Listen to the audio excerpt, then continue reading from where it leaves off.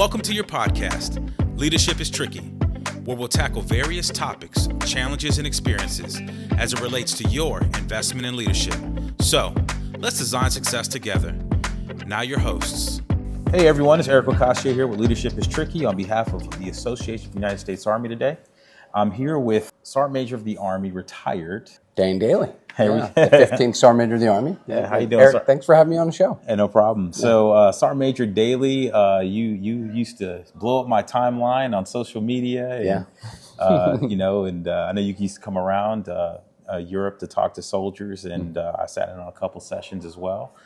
You had a great Army career, and I want to thank you for your service. Thank you. I appreciate it. Thank you for yours too as well. I appreciate it. And I know we're here off site for AUSA here in Europe doing a regional training, leadership development type training, where you guys are talking about your programs and what you guys are doing on behalf of the soldier. Here we are today. So Leadership is Tricky. We're in our fourth season, and we're exploring leaders and their experiences. And for the audience, what I'd like to do is, just tease out, where you grew up, and then your military journey and where we are today. So I saw that you grew up in Pennsylvania. So tell me about your upbringing. I grew up in a small town, northeastern Pennsylvania. Not many folks there. It was part of the fall of the Industrial Revolution type of town. It was a company town that was built as it regards out of a factory. Okay. And literally, the town was built by the factory. I mean, the houses, all the leisure stuff was all run by the factory. And my father moved there after he served in the Army, and from Stroudsburg, Pennsylvania, just another small town up the road, to pursue a career in the telephone company that was based out of that town. And he was a communicator, actually, in the Army. That's what brought him down there, and that's what got him the job. I was one of four boys, and my mom and dad were both hardworking. My mom worked in a mill. My father worked as a company guy in the telephone company, and had a second job working at the hospital at night as well to keep food on the table and a roof over our head. We grew up pretty poor, but we were not a broken family. I mean, my mom was very faith-based and kept us together and raised us boys very honorable. And I was an average student. I just grew up in a small hometown environment, small high school, but I was inspired at a young age by my father about service to our country. Right. Yeah. Yeah, so you just followed in his footsteps, and I guess you guys weren't scared of hard work, and you guys got all that from your father and mother as well. So yeah, we say we got our work ethic from our father, and our moral compass from our mom, who kept us straight and made sure we went to church every Sunday and raised us as Catholic boys in that small town. And my entire life I was working hard and having dreams of leaving that town. But I'll come back to it later.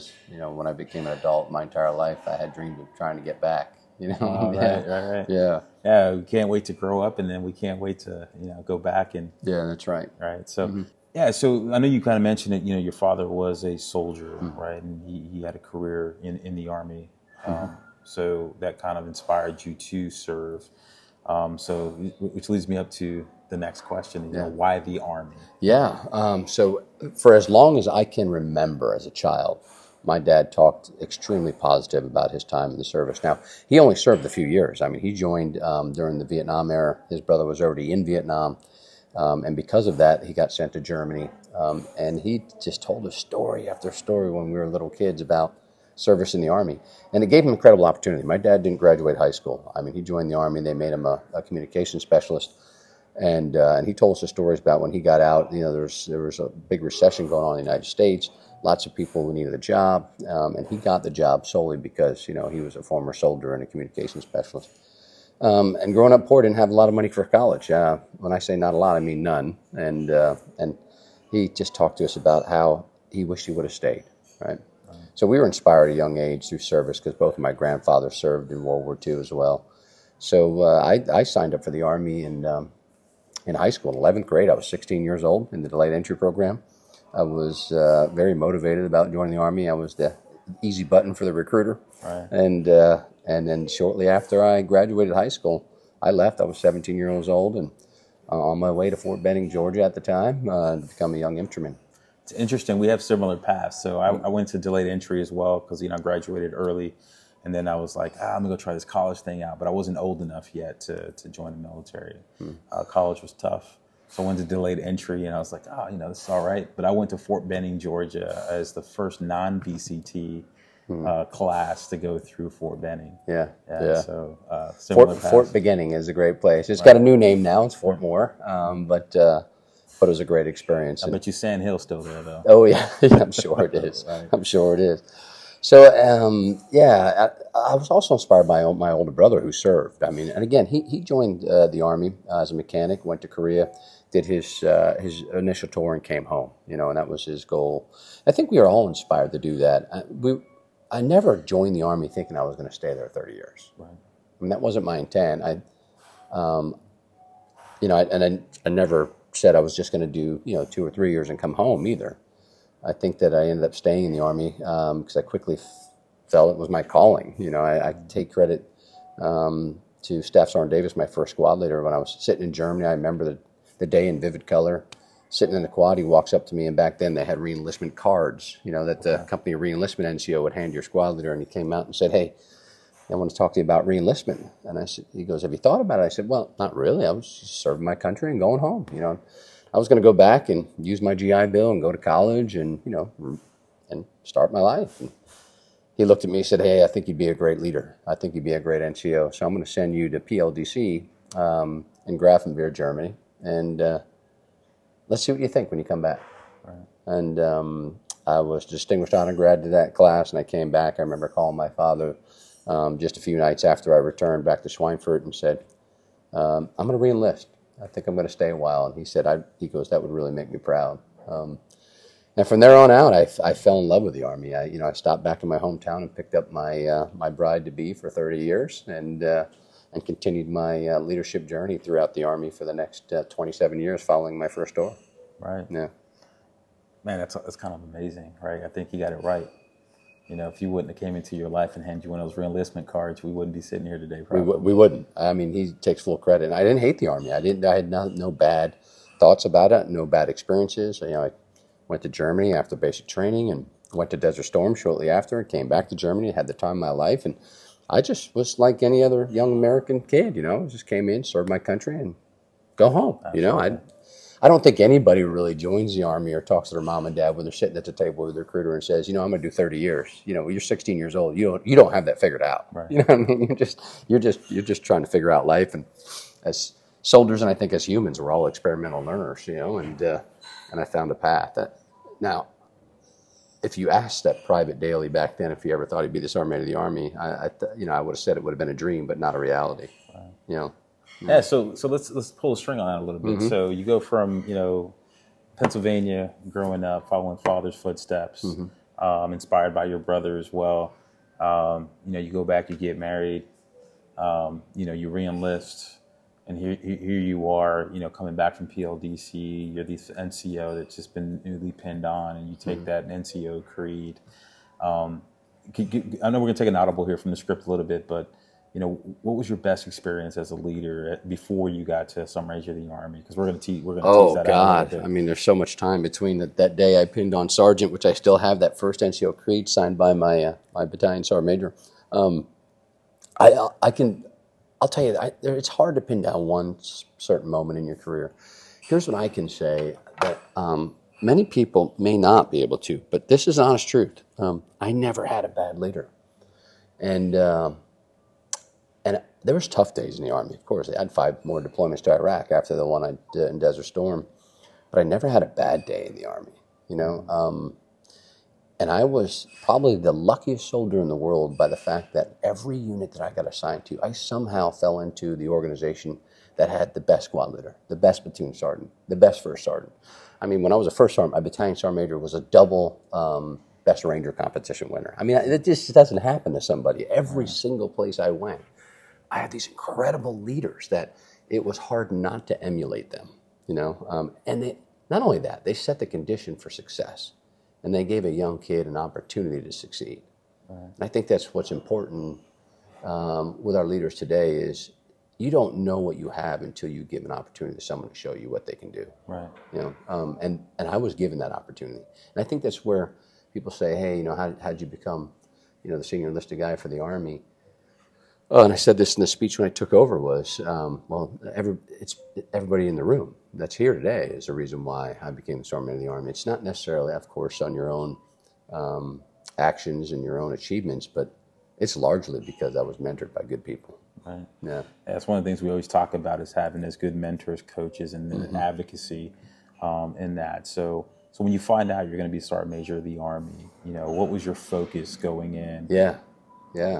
I changed my outlook on what was important in the Army several times throughout my career. And obviously, as you ascend through the ranks, you get a different optic, right? And you have a different viewpoint.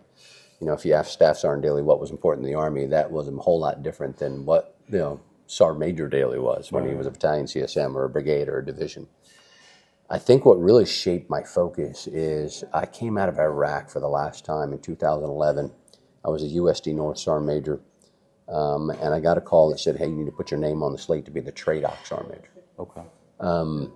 And I was not a TRADOC guy. I did a little stint as an instructor, but, I was a Sergeant First Class at the time. That's not TRADOC, that's an instructor, which is very important, by the way, and will not kill your career, by the way, obviously, Right. And I got to be an instructor at the 3rd Infantry Division NCO Academy, which produced 3 Sergeant Majors of the Army. I mean, all worked at that NCO Academy. Out of 15, that's pretty big. And it really shaped my thought process. When I came out of Iraq, I thought, the best place for me, having had this experience as being a frontline leader in combat and a maneuver guy, an infantry guy for my entire career, I thought my destination was Force Comm, or one of the combatant command Sergeant Majors. And the leadership of the Army, for some reason, looking at me, said, no, you need to go to TRADOC, right? We need this type of experience there. And I was scared. I was, I always say if you're not nervous on the first day of school, there's something wrong, Absolutely, right? Yeah. And I took that nervousness and empowered myself and started investing heavily into the development of the NCO Corps. And a lot of that focus bled into my time as the SMA, right? Because I realized, at the strategic level, there's certain things that you can and cannot impact, and focus on those things that you can make a difference.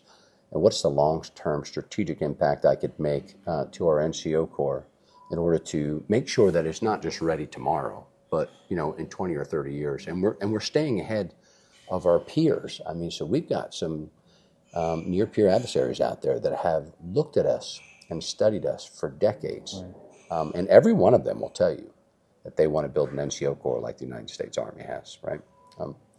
And some of them are starting to get there, or at least trying really hard, right? And there's some analysis we did about the People's Republic of China and Russia showed that if we just sit on our laurels, we could be easily outpaced. I mean, that goes for technology, tactics, but also for education, training, and development.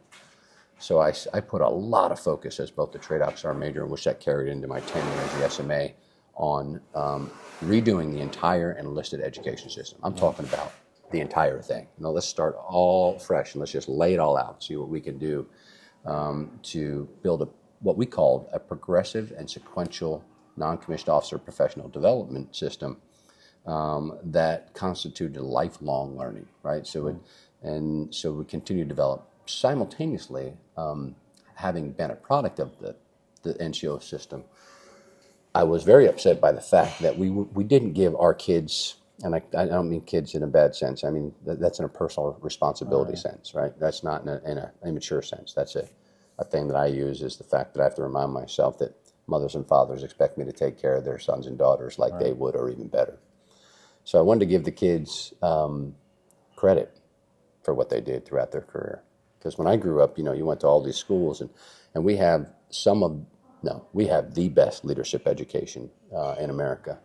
But yet, when you try to transfer that to a college or university, it didn't amount to anything. Right? So it was a two-for goal. It was not necessarily just to produce degrees, but give soldiers true credit for the experiences, the training, and the education.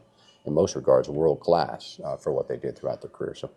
So that drove a little bit of my focus when I was the SMA. Of course, there were some other things too that. And I think I tell even in the civilian side that I work on is what I tell folks is as you come in and you're under my care, my job is to make you more marketable than when you came in. That's right. Right. Yeah. So we set them up with all the training, certification, skills that translate to if they want to go to private industry, they can. Right. Yeah. and go do what they want to do rather than do something because they have to do it, right? So no, I applaud you for that. And so how would you sum up your time as a sergeant major in the Army? How was that for you personally? Exhausting. Right. So, as it should be, right? As it should be. There's no words that can describe the feeling of when you're sitting in the Chief of Staff of the Army's office in the Pentagon, and he looks at you and says, "I'd like you to be my next sergeant major in the Army." Excitement is obviously one of those words, but that excitement lasts about a millisecond, right? Literally, and I mean this. And the way I described this in the past for someone that's a mother or father out there, when you're getting ready to have a child, you anticipate the arrival of that child, and you're excited, and you're just, you're going to be a father or a mother, and then when that child comes, the instant you hold that child for the very first time, you realize you need to grow up. Right. The world is now different. Absolutely. When the Chief of Staff of the Army looks at you and says, "You're the sergeant major of the Army," it's like having 1.2 million children. Right. And you're like, "Oh my God, I need to grow up," right? And the Army had groomed me for that. But you still, humble leaders don't feel that way, right? There's a goodness in a sense of not feeling ready, right? And I always say that's what drives you to work harder to be better every day, because leadership is not achieved. It's sustained, right? You don't become a leader. You are one. Right. And you have to continue to do the things that got you there in order to be a great leader, right? But in that situation, it's bigger than Dailey. It's the sergeant major of the Army. And your actions, your words, the things you do, your influence, the authorities you're giving, now have a great effect, right? And a lasting effect. Right. And so you take it very seriously. And I tell people who were competing to be the SMA after me, I had the group in the room who were eligible, and I said, "Listen, if you're not willing to give your entire life to this, then don't try to be it." Right. Now, we all tell soldiers and their families that they have to have a life balance, but in those positions, that's your life, and it should be. Right? So we talk about life balance all the time, right? I don't believe in there being a balance. No, I think there's life choices. Yeah, I think there's an integrated life continuum, right? Mm-hmm. And just at certain moments in time, you give more energy to one thing or the other. Mm-hmm. I think in your case, you're giving a lot of energy. Of course. Right. But going back to, I met your wife this weekend and had a conversation with her and saw everything she's doing. And she was just complimenting everything that you were doing. Yeah.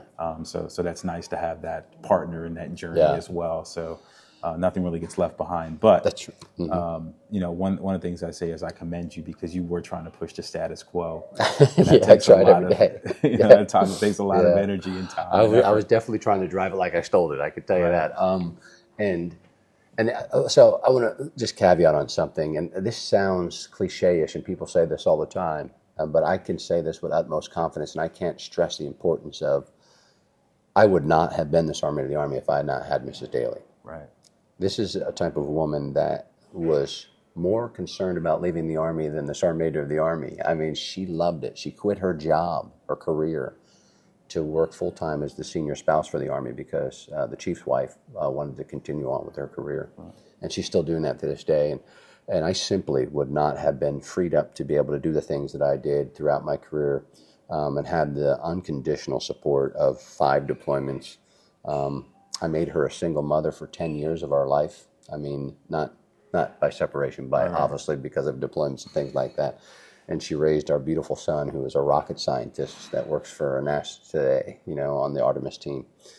I don't know how she achieved all that stuff, but she literally was the spouse that gave me the ability to go out there and say yes to every hard assignment, say yes to everything that I otherwise probably gave her a million reasons to not stay. Right. But and she's still there today. So that's important, I think.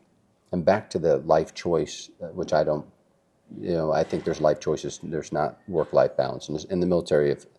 I think that young couples struggle with that. Mm. And I think I've learned that what they have to do is realize there's going to be sacrifices. You're a soldier, right? And you got to live for today, and you have to make life choices, and you have to accept the fact that this is your life. Right. This duty station is our life. This is where we're going to be. It's not going to be the same PTA, the same soccer clubs, the same high schools and schools like suburban America has.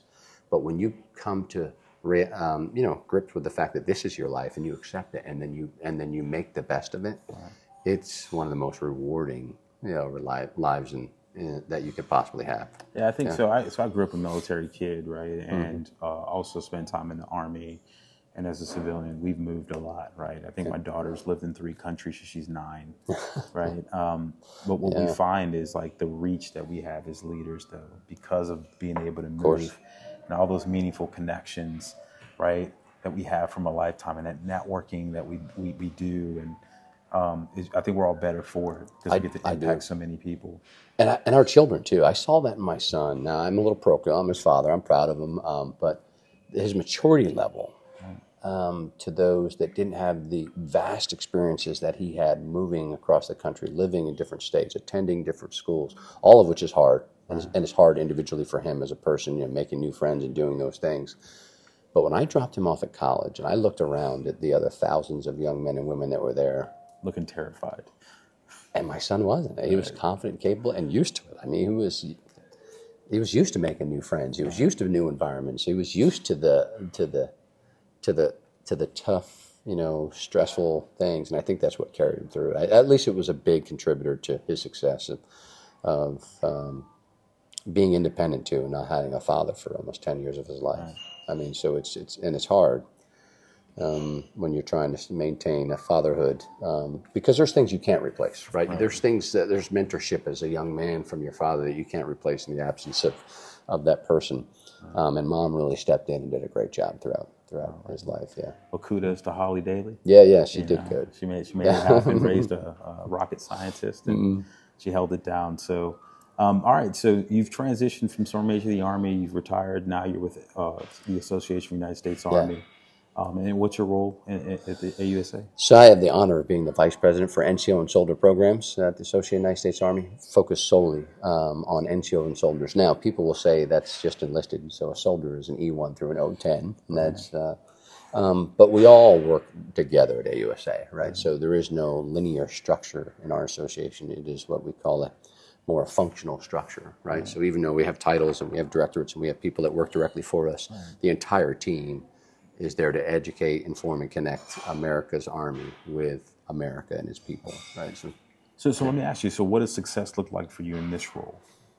Yeah, I'm trying to figure that every day. I'm trying to get better at what we're doing. I think success for me is the understanding by every soldier in the United States Army that there's a professional organization that is there to take care of them. And represent them as a profession, a soldier profession in the United States Army. And people, can gauge metrics by things like membership, right? And I would love every soldier in the Army to become a member of AUSA, right? But more important to me is that they understand that there is a professional organization of which they can be part of. And whether they want to be a member or not, we're still going to take care of them. Right. I was blessed to come to this job. And I got great guidance when I retired. When you're a Sergeant Major of the Army, there's a lot of people calling and going, "Hey, will you come work for us?" And I quickly realized that they didn't want Dan Dailey. Right. They wanted the title. Right. They wanted the 15th SMA. And there was good money that was coming with those calls. I mean, very good money. To me, as an enlisted soldier, I call it stupid money, because it's money I've never known. And the great thing about being an enlisted soldier is you're used to being broke. So there's other things in life that make you happy. And you learn that, right? You don't need money to be happy, because especially when you grow up without it as a child and then being in the Army. And I realized very quickly that I was the richest guy in the world because I didn't measure myself by monetary means. It was by experiences in life and opportunities I was given. And I was told by one of my previous bosses, and I consider to be one of the greatest leaders I ever worked for, General Retired Perkins. He said, "Hey, listen, in the SMA, you can get a job." He said, "But the great job is going to find you. Just relax." So I went home. I just went back home to my hometown after being the Sergeant of the Army, packed up the old PCS truck one last time, and the phone rang. Right. And it was retired General Carter Ham. Okay. And he said, "Hey, what do you think about coming to work for us in AUSA?" Now, I wasn't excited about going back to D.C. It's a wonderful city. right? But it is 95 is tragic. Oh, it's a hustle and tragic, bustle every day, right? And but he asked me to come down and have dinner with him so we could talk about what I was doing. And when he told me what I would do, I said yes. And I remember traveling back home, PA, and walking in the house, and of course my wife said, "Hey, so what'd you do?" I said, "I took the job." And she looks at me as an Army spouse who's always got her stuff together, and says, "So where are we going to live and how much are you going to make?" I said, "I don't know. I forgot to ask." And she said, "You're the same infantry private I married 30 years ago." Right? And but you know what she said to me? She goes, "We'll figure it out." Right. Yeah, we'll figure it out. So we loaded up the truck and moved back to Beverly. You know what I mean? And I'll tell you what, it was a really good decision. I'm glad I didn't chase money. I'm glad I came back to being with soldiers because I wasn't done being a soldier. Right. I just ran out of jobs. Right. Yeah. Yeah, but the purpose is always there, right? That's why we do it, right? Yeah. And, you know, being part of the Association of the United States Army and all the great things that we do that we could do 20 podcasts about. I mean, it's hard to explain. I would encourage our listeners just to go check it out at ausa.org. But the good news is I still got Army in my title. And all the Army clothes I own are still valid, right? I mean, so, yeah. Yeah, I don't know if I could put on my Army uniform. I'd be body paint at this point. Right? Yeah. I can't put mine on because I donated it. Because, you know, one of the things I did was bring back the pinks and greens. And I did have the prototype uniform for the Army, so now it belongs to the Army Museum. Right. Yeah. All right, so you know, we're coming up on time here. So I always do this. I leave the last thoughts to the person I'm interviewing. Yeah. You know, so if you could give a piece of advice to all the young professionals, soldiers out there, you know, what would that be? Yeah, I would say is you never will realize your full potential until you really try hard to do that. And doesn't come easy. Nothing in life comes easy. And don't expect it to. And don't ever worry about where you're going to go 2 or 3 trips down the road because your passion, your drive will get you there. Focus on what you're doing now and be the best you can at what you're doing. And I don't care if you're the private in the unit. Be the best private in the unit. If you're a squad leader, you should be the best squad leader in the battalion. And if you're first sergeant, your job is to be the best first sergeant you possibly can be. And people will notice, right? And I started with the fact that I'm the sergeant of the Army because I was lucky to be mentored. I didn't even have to go find it. I was lucky to be mentored by the best leaders in the Army. And I mean that, completely lucky. And you may not be as lucky, but they're out there. Right. And you know them when you see them, so go find them.